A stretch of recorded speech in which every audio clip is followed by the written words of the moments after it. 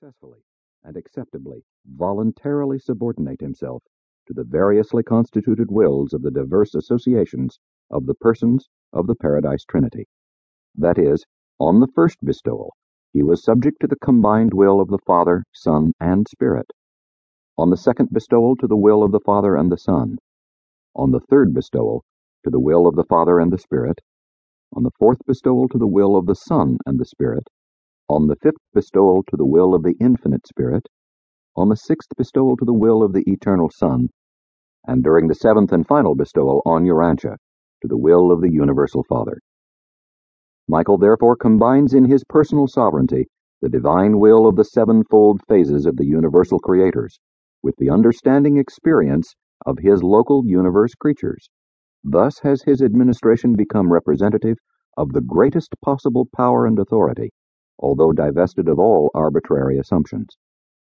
His power is unlimited, since it is derived from experienced association with the Paradise deities. His authority is unquestioned inasmuch as it was acquired through actual experience in the likeness of universe creatures. His sovereignty is supreme, since it embodies at one and the same time the sevenfold viewpoint of Paradise deity with the creature viewpoint of time and space.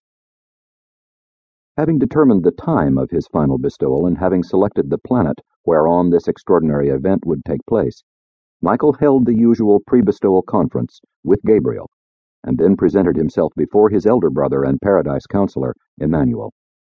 All powers of universe administration, which had not previously been conferred upon Gabriel, Michael now assigned to the custody of Emmanuel. And just before Michael's departure for the Urantia incarnation, Emmanuel, in accepting the custody of the universe during the time of the Urantia bestowal, proceeded to impart the bestowal counsel, which would serve as the incarnation guide for Michael when he would presently grow up on Urantia as a mortal of the realm.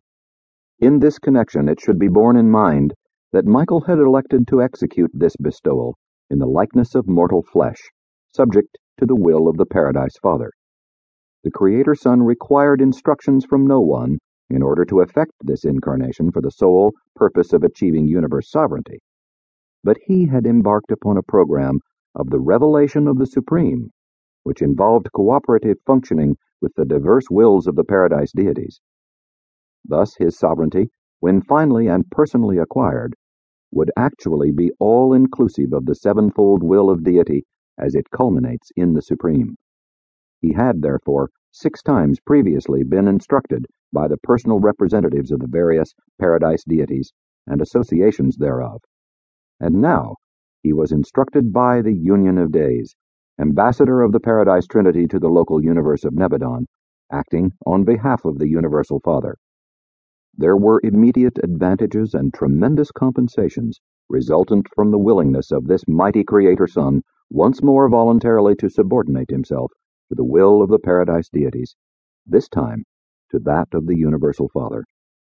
By this decision to effect such associative subordination, Michael would experience in this incarnation not only the nature of mortal man, but also the will of the Paradise Father of all, and further, he could enter upon this unique bestowal with the complete assurance not only that Emmanuel would exercise the full authority of the Paradise Father in the administration of his universe during his absence on the Urantia bestowal, but also with the comforting knowledge that the Ancients of Days of the super-universe had decreed the safety of his realm throughout the entire bestowal period. And this was the setting of the momentous occasion when Emmanuel presented the 7th bestowal commission, and from this pre-bestowal charge of Emmanuel to the universe ruler, who subsequently became Jesus of Nazareth, Christ Michael, on Urantia, I am permitted to present the following excerpts. 1. The 7th bestowal commission. My Creator brother, I am about to witness your 7th and final universe bestowal. Most faithfully and perfectly have you executed the 6 previous commissions, and I entertain no thought but that you will be equally triumphant on this, your terminal sovereignty bestowal. Heretofore, you have appeared on your bestowal spheres as a fully developed being of the order of your choosing. Now you are about to appear upon Urantia, the disordered and disturbed planet of your choice, not as a fully developed mortal,